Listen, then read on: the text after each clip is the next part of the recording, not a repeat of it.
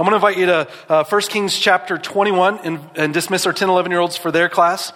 1 Kings chapter 21, and I want to give you a little heads up on this because we're only going to look at 8 verses in this chapter. And I'm going to use this really honestly to springboard. We're going to look at what's stated in this chapter, and we're going to springboard off this to talk about a difficult subject. Because Elijah is a prophet. And when you read about the prophets, especially in the Old Testament, what you see in their lives is judgment, right? And some encouragement usually comes along with that. But with the judgment, oftentimes God delivers that judgment, and we're left with, what do you do with that? And when you read in 1 Kings chapter 21, this is a challenging passage. God's delivering some judgment here, and he's delivering it on some of the wicked people of Israel, but nonetheless, it's still judgment. If you read chapter 21, you start to see this story. This is the last time Elijah is written about in the book of 1 Kings. We have one more time that we're going to look at Elijah next week in 2 Kings, and that will be it for our Elijah series.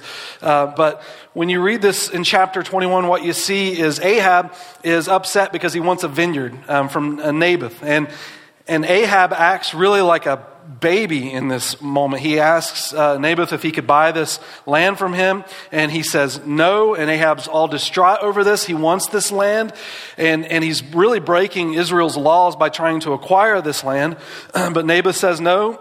He goes back and he just pouts. He refuses to eat. He cries like a baby and goes and tells what is his wife, Jezebel, but acts more like his mother here. I'm not getting what I want. It's just a weird relationship they've got. And so she takes up the torch for him and writes a letter and has Naboth killed. And so Ahab gets his land. And so Elijah is given this message from the Lord on what to do about this circumstance. And in verse 17, this is what it says. And the word of the Lord came to Elijah the Tishbite, saying, Arise, go down to meet Ahab, king of Israel, who is in Samaria. Behold, he is in the vineyard of Naboth, where he has gone down to take possession of it. You shall speak to him, saying, Thus says the Lord, Have you murdered and also taken possession? And you shall speak to him, saying, Thus says the Lord, In the place where the dogs lick the blood of Naboth, the dogs will lick your blood, even yours. Ahab said to Elijah, Have you found me? So God tells this to Elijah. Then Elijah goes to Ahab, and Ahab says to Elijah, Have you found me, O my enemy?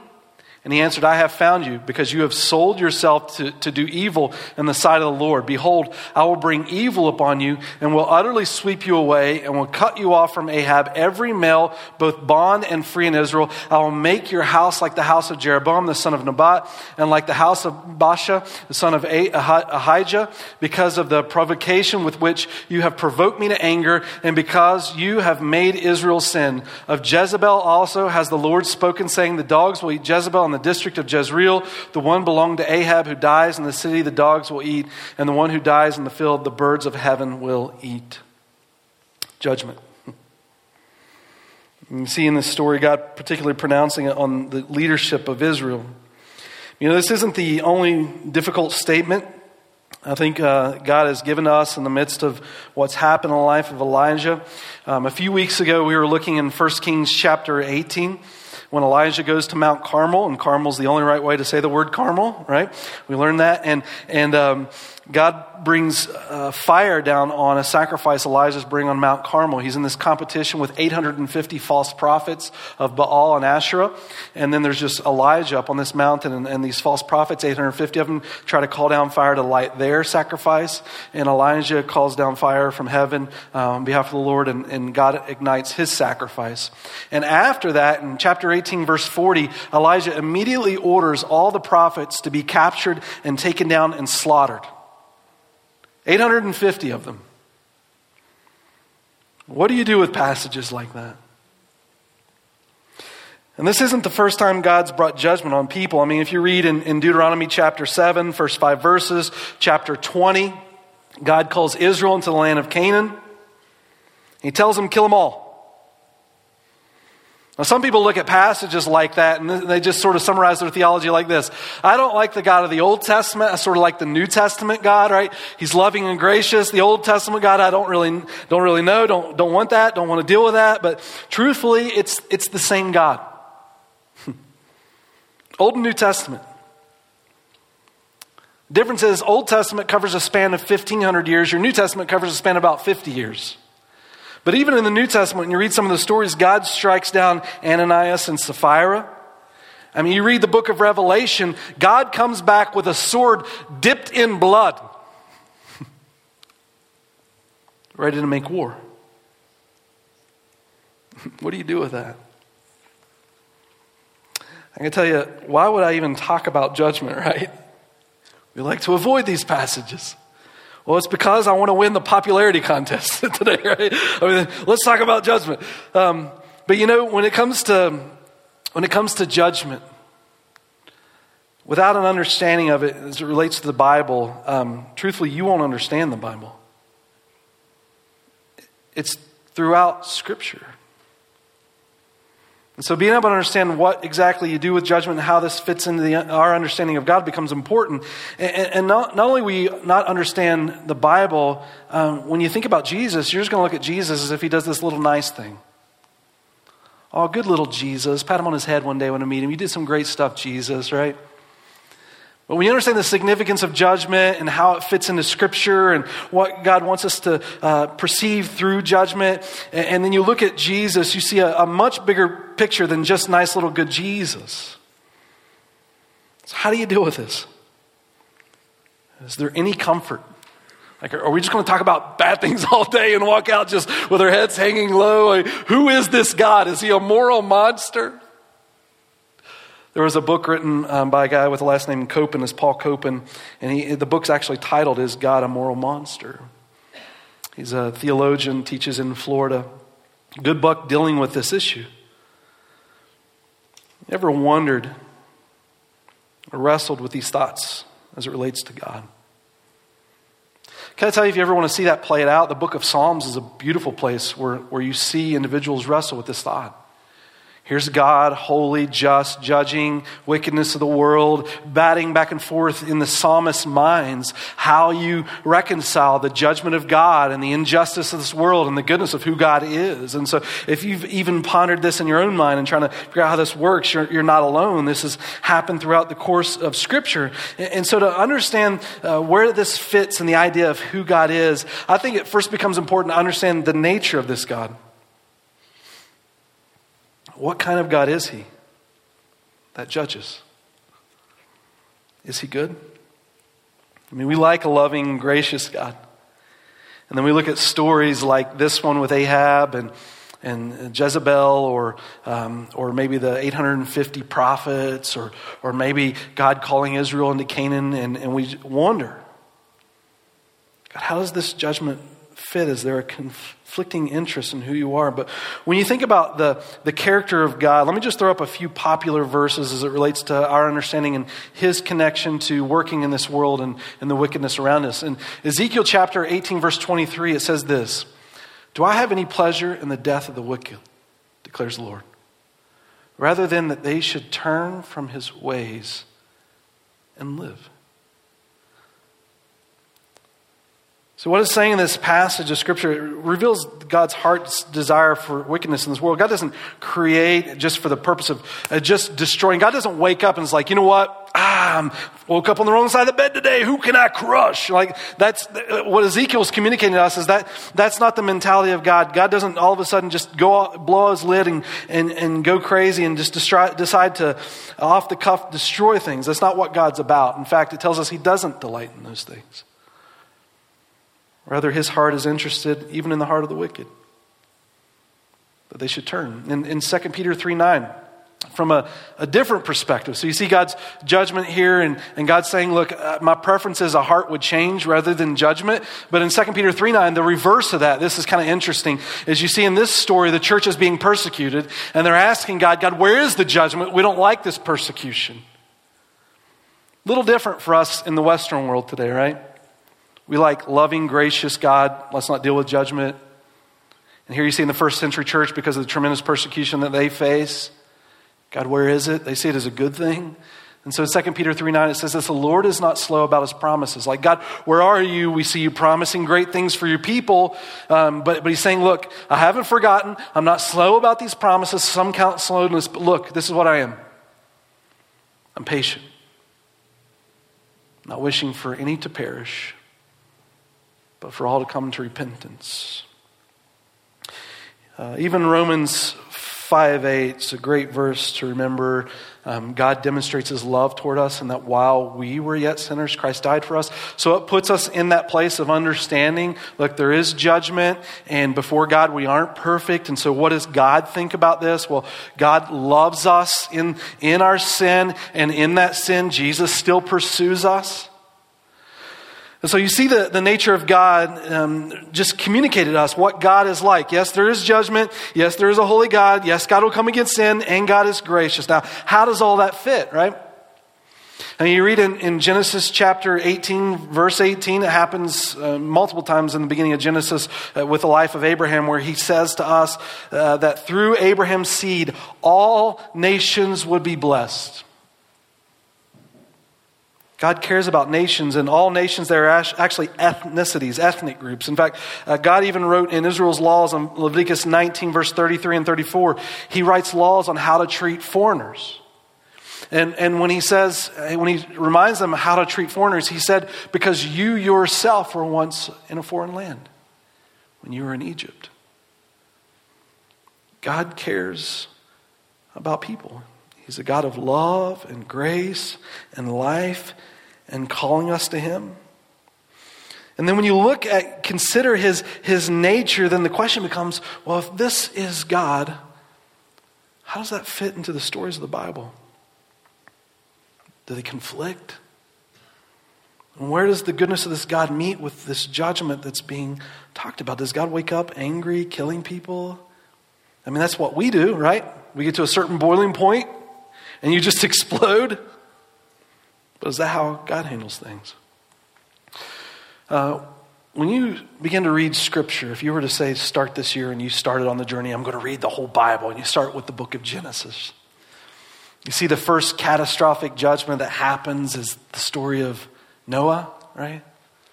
Which is a horrible children's story, by the way. We always paint it like a beautiful boat with all these animals.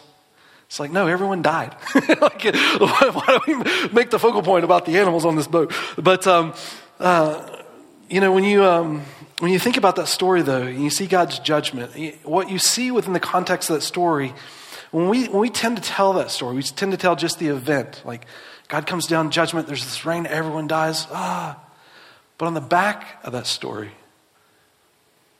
what you see is a gracious, loving, patient God. Because before God brings the flood, what God brings is a man named Enoch, a man named Methuselah, and a man named Noah. And the Bible doesn't want you to miss those stories. I mean, could you imagine growing up in Noah's day and you walk out and you're like, Noah's out there in the middle of the woods building a boat. How in the world would you ever get a boat like that to water? And so you think, I'm going to go talk to crazy Noah. I think he's not using his funds well.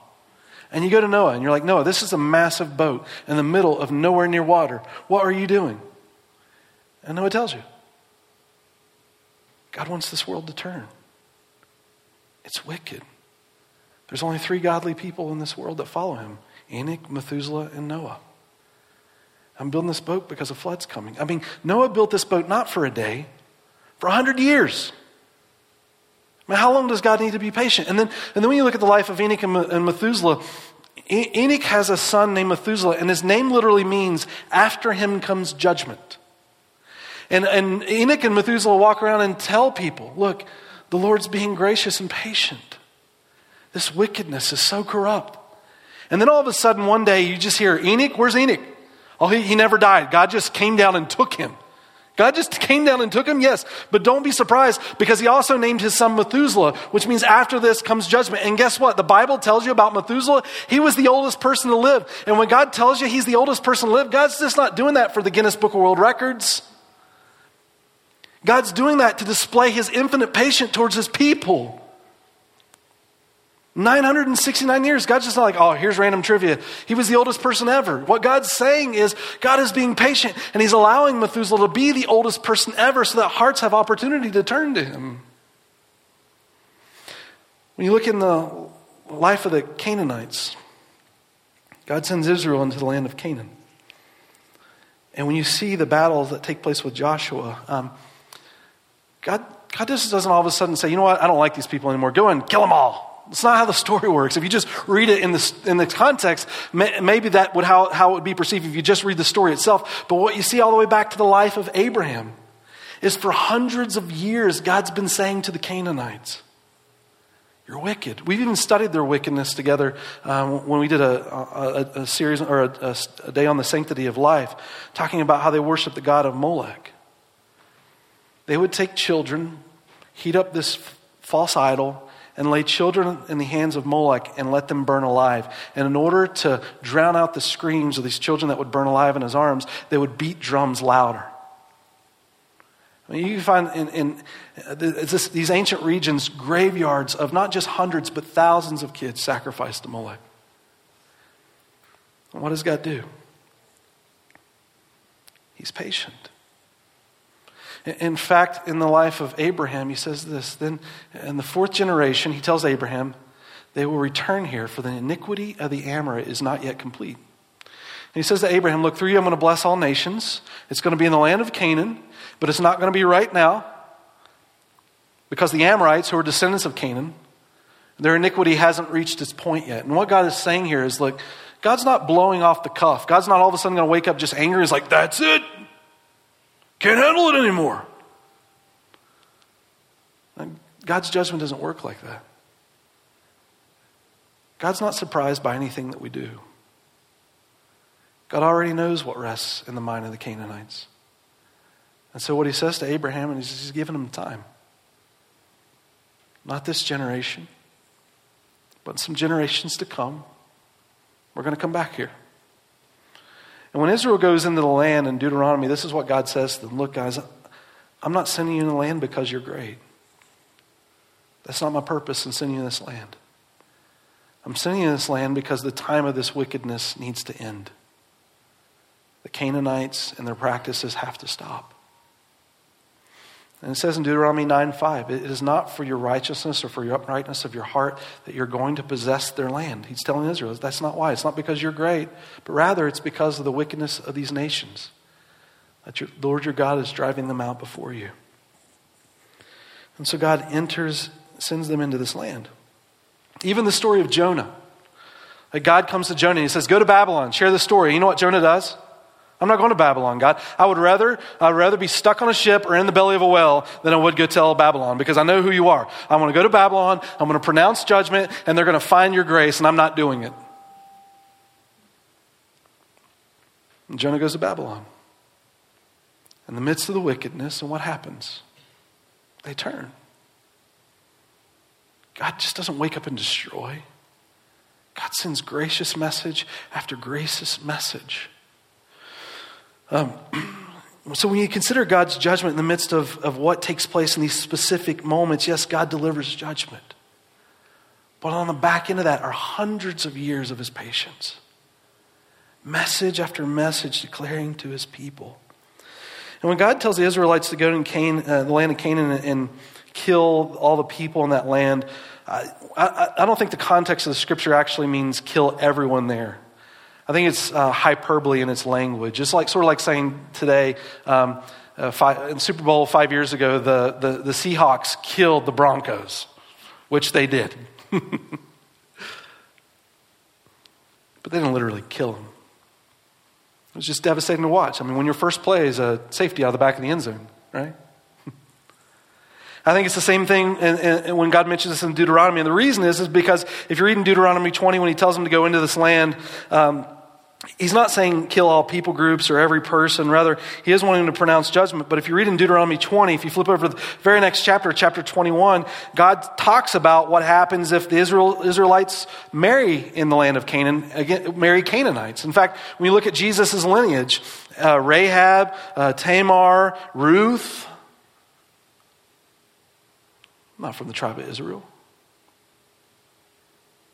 So God's not about just wiping people off for the sake of wiping people off. In fact, you'll find in the Bible when people turn to the Lord, he relents. And so let me just give you this conclusion. God's judgment is not this off-the-cuff anger. It is sobering, but it's intentional, it's patient, it's purposeful.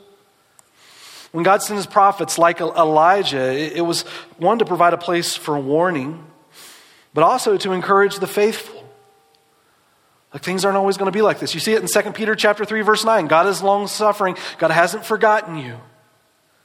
And so it's intended to encourage God's faithful. To the unrepentant, God is gracious, and He wants your hearts to find His grace. And to the follower of the Lord, God tells you over and over in this world, do not grow weary in doing good. So when you look in this passage in 1 Kings chapter 21, or you go back to 1 Kings chapter 18, verse 40, when the prophets are destroyed, or the false prophets are destroyed, I think it's important to wrestle with these texts. If you look at these texts of Scripture and you don't wrestle with them, then something's wrong with us, right? I mean, life is important. And we need to look at these and consider what exactly God is doing. Despite all the warnings of Canaan, what you find in 1 Kings chapter 21. God tells Israel the Canaanites are wicked. In Deuteronomy 9:5, you're going into the land because of that. And despite all these warnings, what happens is Israel becomes corrupt. And in the midst of that, God even gives them laws. And in the midst of the laws, He tells them, don't worship any other God. But what's Israel do? They worship false gods. God even gives them laws for the prophets. He tells them in Deuteronomy 13 and Deuteronomy 18, if you have someone that claims to be a prophet and they lead you towards false gods, or they make prophecies that don't come true, they're not real prophets. You need to take their lives, stone them. God is very clear in protecting His truth for Israel. And so what happens with Israel? Well, they go into the land, they embrace the false teaching, they create these false prophets, and the law tells them very clearly that their lives can end right there because of that. It's not a surprise, but what does God do? He's patient. He brings a drought. He sends Elijah. 3 years of a drought. Then He calls him on Mount Carmel. He brings down fire. He shows Himself who He is. He reveals Himself to Israel time and time again. And what do? They turn. And God judges. The patience of God is seen over and over in these stories. Now, when we talk about God's judgment, I think it's important to know, because that's not our position. Right? Now, when you think about judgment, people often say, look, judge not lest you be judged. You shouldn't judge other people. That's what Christians they'll try to quote some Bible verse. Look, biblically speaking, there are certain ways that it's okay to judge. And the way it's okay to judge is God gave you some wisdom to discern. Like, if you get too close to a cliff, you might fall off. It's good to judge in the moment, not to be too close to that cliff, right? Judgment is a healthy thing, but we don't judge in the sense that we put people beneath us. Never are people beneath us. That's the wrong kind of judgment. Unless they're Lakers fans, then do whatever you want. But we don't judge people in that way. That's God's position. In fact, in the book of Jude, the 9th verse, Michael the archangel says, even to Satan, he won't bring judgment against Satan, that is God's position. Because He's holy. He's just. When we do things like that, our motives aren't pure. Only God's motives are pure. So God's judgment has purpose. It's not uncontrollable rage. It's a call really to initially to turn to Him and be forgiven in His grace. So when you think about judgment as it relates to us today, like some people ask the question, if God is good, how can there be evil in this world? And then you'll read a story of God, how He shows up in the Old Testament. And then they ask the question, how can there be a good God if He judges? It's like, wait a minute. Like a minute ago you're asking, where is this good God if there's evil in the world? And then when He shows up, you're like, you're an evil guy. Like, you can't have it both ways. The irony of humanity sometimes. But how do you have a good God in an evil world? I think it is important for us to be understanding with this thought, for God to be good, He's got to be a just judge. Otherwise, He can't protect you. God has to be able to judge in some way at some point. Otherwise, any promise He gives, He has no power to provide it. Like if God says He's going to eradicate sin one day for us and make this world new and all bad things will pass away and there'll be no more pain, no more suffering, at some point God has to have the ability to judge. Without that authority, He can't provide the very things that He promises us. And so for God to be good, he has to be able to judge, otherwise he cannot protect. He cannot be good. But when you think about this God who judges, I think it's also important for us to consider how pure and holy God's judgment will be. I think sometimes we fail to consider the purity of God's judgment and appreciate the significance of Jesus because we often consider sin by the comparison game. You look at the people around you and you're not quite as bad as they are, so you must be in good standing, right? Got to look at them, I'll just sneak on by, right? That's kind of how we think about it. We play the comparison game. But when it comes to sin, God doesn't compare us to each other. His standard is different. His standard is himself. And the Bible doesn't make sense to us until you see his holiness in comparison to our sin. Jesus' coming for us seems more like a nice idea rather than a necessity. But when you understand the significance of sin and you refer to Jesus as a Savior in that sense, those words have tremendous meaning in the life of the believer. And let me give you a couple examples why. When we sin, the person that we offend and the position of that person weighs the significance of that sin. Let me give you an example. If my space of who I am enters into your space and my hand were to come up and violate your space by hitting you across the face, right? I could get in trouble for that. That's an offense. I should not do that, right? And if I've offended you that way, that is wrong. But suppose that rather than it's just a regular Joe down the street, suppose it's a police officer. The extent of that punishment becomes higher. Now suppose rather than a police officer, it's a dignitary, a ruler, maybe even a president. To attack someone in such a position, that's treason. That's a violation against the country. Now suppose it's the King of Kings and Lord of Lords. It's interesting when you think about sin. Oftentimes when we think about sin in our own lives, don't worry, I'm going to get to some encouraging parts in just a minute, right? But when you think about sin, when we consider sin in the heart of, say, my life, oftentimes when I think about sin, I really only think about the significance of sin as it affects other people. I feel bad about sin that I do when it hurts other people, right? I lied, it hurts someone, I feel bad. You read Psalm 51 and verse 3 and 4. David says something interesting in Psalm 51. That's the psalm he wrote after his sin with Bathsheba. He killed Uriah. He has a child with Bathsheba. And in that psalm, when he records his heart before the Lord, he says to God, Lord, against you and you alone have I sinned. Crazy phrase. Because when I sin, I think, oh no, look what I did to Uriah. I got to go apologize to the family. Oh, look what happened with Bathsheba. I need to go apologize to more people. And then I'm apologetic for the effects of sin, but I'm not really ever apologetic in that sense to sin itself. And what makes sin sin? If we just apologize for the effects of sin, it gives reason to consider, do we ever really think about what sin truly is? When David murdered Uriah, what made that a sin is not that it hurt other people or even took Uriah's life. What made it a sin is that God is the creator of life. And by taking life, he violates the very one who gives life. What makes a sin sin is that it always and first violates against God. Now, it'll affect our relationships with each other, but it's always first an attack against God. What makes lying wrong isn't because people are hurt by the lie, it's that God is truth. And he created us in his image, and so when we don't tell the truth, we violate the one who created us in his image to be truth tellers. What makes sin sin is always first treason. It's attack against the very God who created us in his image, which makes the significance of sin and our position before God very important to consider.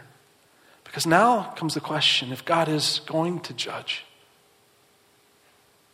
what are you going to bring? What can you do? Because the standard beside you is no longer the person, but it's now just you and the Lord. What can you offer to a God who can do everything for himself? There is nothing within you other than to cry out for mercy and grace. See, when we ask the question, how can God allow evil? Maybe what we should rather ask is, are you ready for God to judge?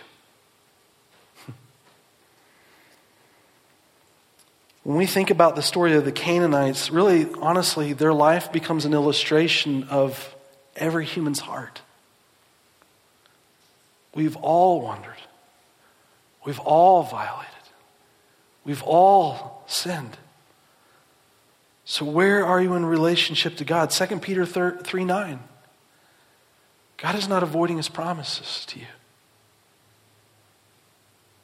but he's being patient. Not willing that any should perish, but all come to repentance. Are you ready for God to judge? Where is your heart before the Lord? I love the way Romans says it. Look, I'm going to read verse 32. I'll read these other verses in just a minute. But this is where God, in the midst of his judgment, also shows his patient grace with us. Look at this, verse 32. He who did not spare his own son, but delivered him over for us all.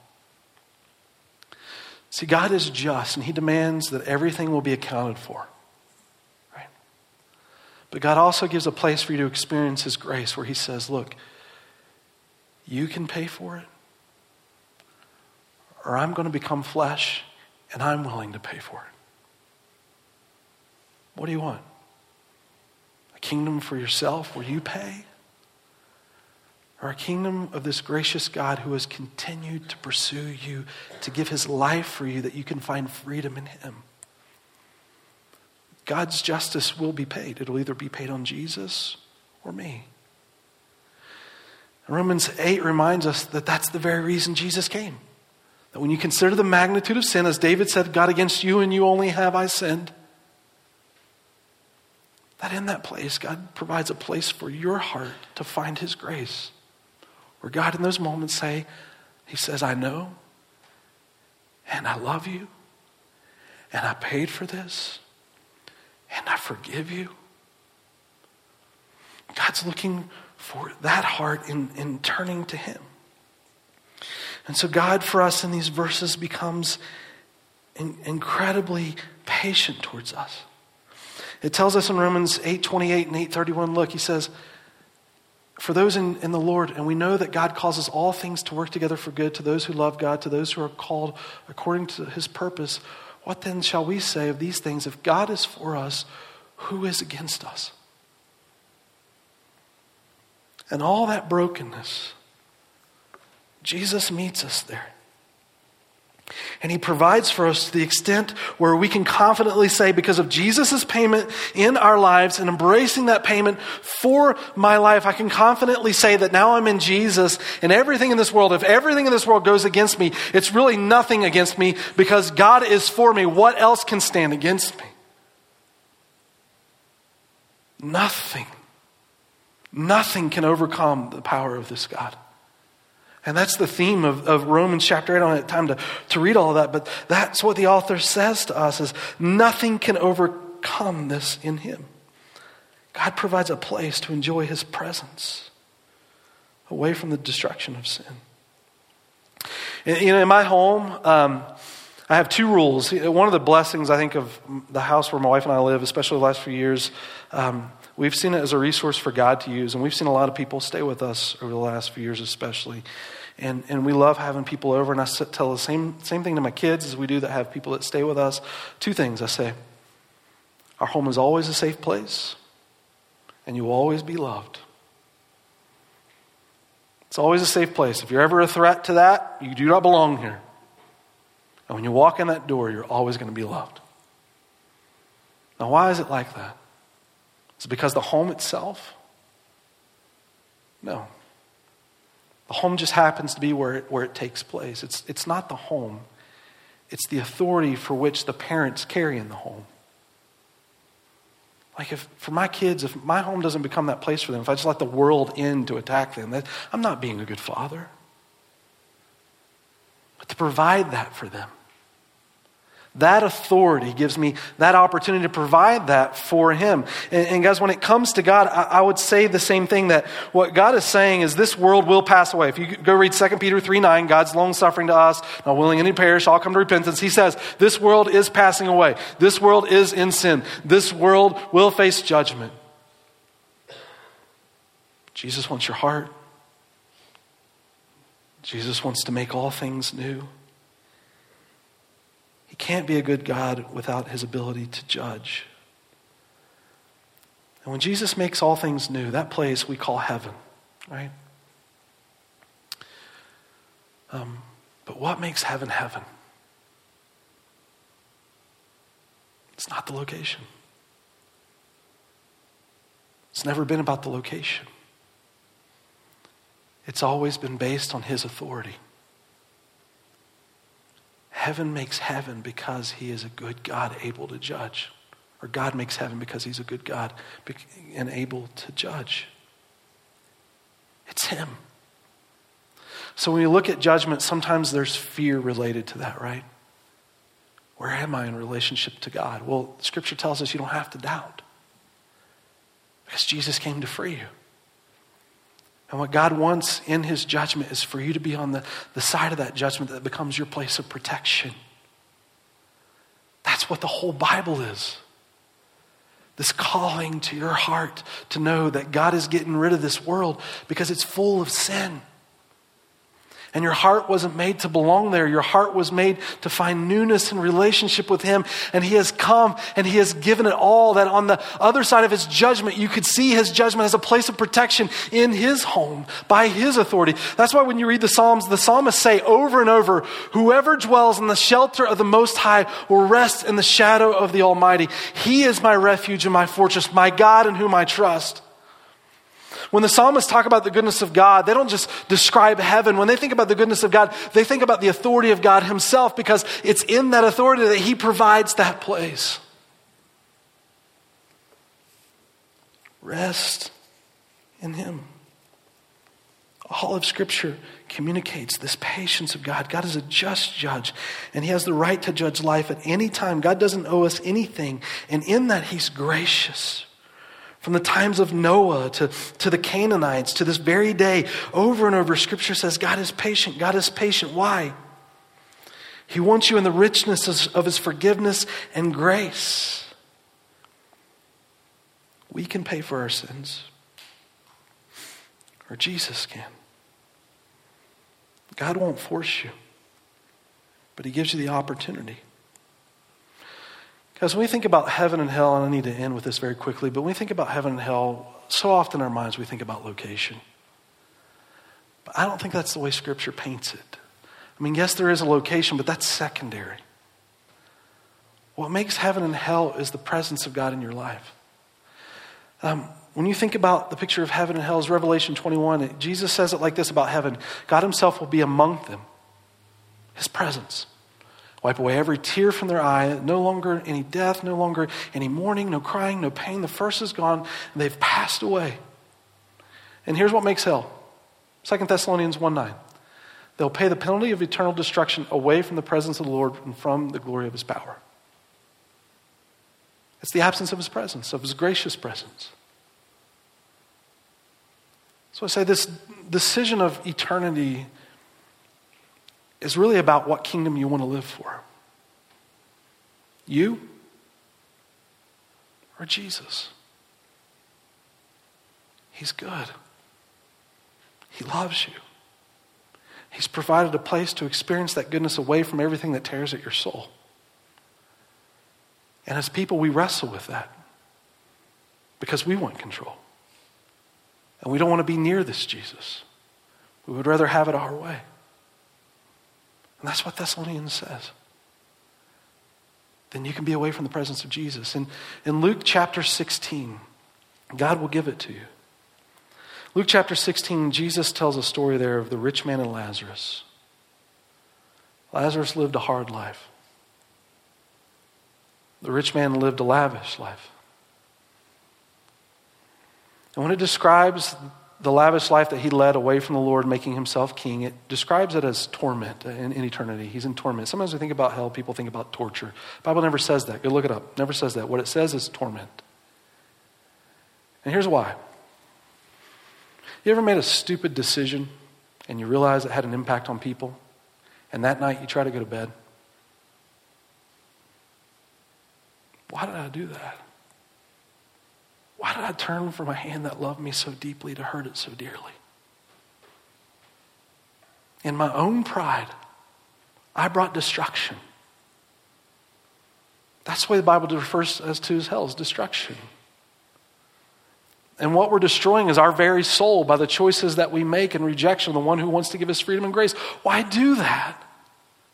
That's torment. God was so loving, so good, gave everything. Why do that? When you study the rich man and Lazarus, here's the interesting thing about the rich man. It never tells us his name. Why? Well, he wanted separation from God. He chose that. But Jesus, even still, in the midst of sin, pursues us.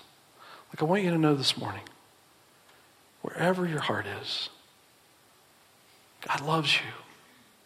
God loves you. From the beginning to the end of Scripture, it is the proclamation of a king who wants to lavish his grace and goodness on you. And here's what he asks. Give up your kingdom.